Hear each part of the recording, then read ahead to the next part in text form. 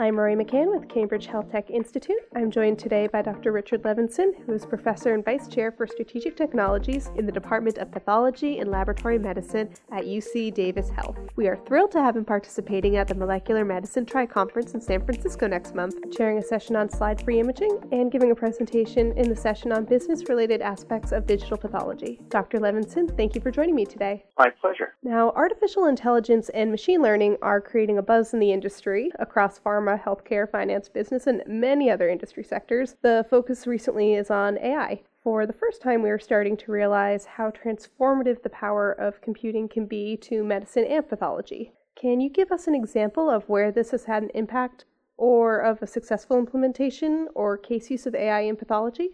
Well, in contrast to the situation in radiology, which has had a few early successful attempts to get through the FDA, there are now FDA-approved AI tools for one or two applications. There is not yet a single FDA-approved implementation of AI for pathology.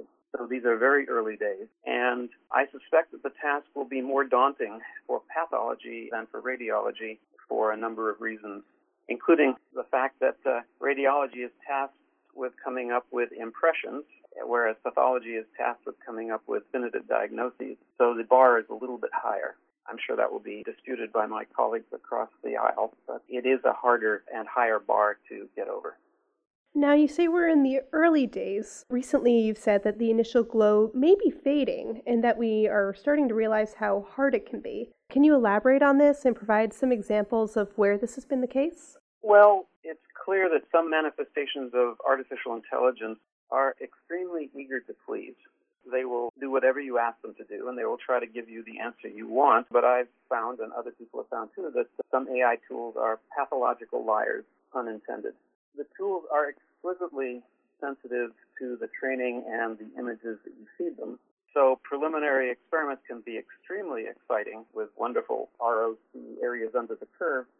But once these tools are tested on more general examples on different cancer types or from different institutions or imaged with different instruments, the fragility of these methods become more apparent.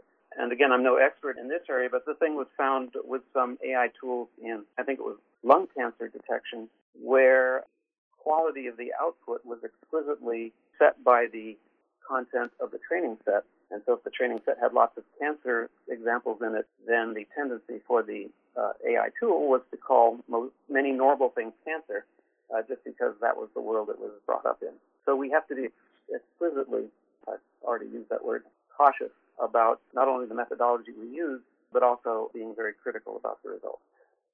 Its market value estimations are through the roof, and you've already mentioned sort of a cautionary tale. What are some potential unintended consequences or unsuccessful implementations of AI? Do you see any avenues forward that might avoid some of these pitfalls? Well, it really depends on what AI is actually being used for. And I think there was an initial blush of enthusiasm in which AI was going to become the definitive pathological diagnostic tool, and that has major implications on how pathologists work and on the economics. But I think the tone nowadays is much more modest in terms of goals, and it's about logistics, pre-processing, relieving pathologists from time-demanding and boring and difficult to perform quantitative tools. And so depending on where it rolls out, it'll have very different effects on the economics as well as the sort of sociology of diagnostic medicine.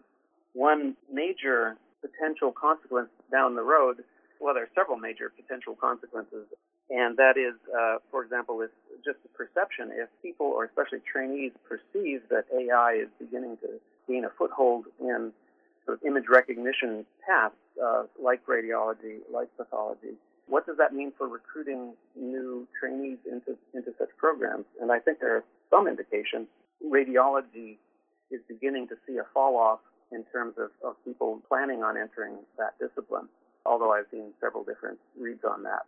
But I think, anyone who is sort of trying to decide which way to go with their careers will certainly have to weigh the potential impact of AI tools on what they would do. Another major concern, especially with these sky-high valuations, is that somebody has to make money at the end of the day. And You can't sort of throw in an AI tool for free, because then where did the $20 million that the founders for that company, where do they get their money back, or where do they get their tenfold return on their investment? At the same time, if they do charge sort of reasonable amounts that would justify their valuation, how do you demonstrate that that's actually saving money for the healthcare system as a whole? Because if you have a pathologist fully engaged with an analysis and you have a AI tool also fully engaged, presumably both have to bill for their time, and now have you perhaps doubled the cost? So there has to be some very careful understanding of where the economics fall out and what the implications would be either for the business founders or for the practitioners. And this is very much an open question. Now, if you had a crystal ball in this area, what is modest expectation for the next 5 years? Well, Monday, Wednesday, Friday, I'm an optimist, and the rest of the time I'm a pessimist, and Sunday I rest. So I think I'm relatively pessimistic until the world changes. And the world could change once we have an FDA-approved AI-based test, in which case people will begin to see how this might roll out. And I think the question is also very much, what is the role? If the role is to do sort of high-profile diagnostics, that's one thing. If it's simply to triage out a lot of normal so pathologists don't have to look at them and thereby reduce rather than increase the workload on the pathologist and allow them to work with more rewarding and challenging cases, I think that could be a win. But that's sort of a modest goal, because there the task is to find the normals, whereas a lot of people think that the AI will actually be able to diagnose the tough cases. And as they say in the legal profession, something like tough cases make bad law.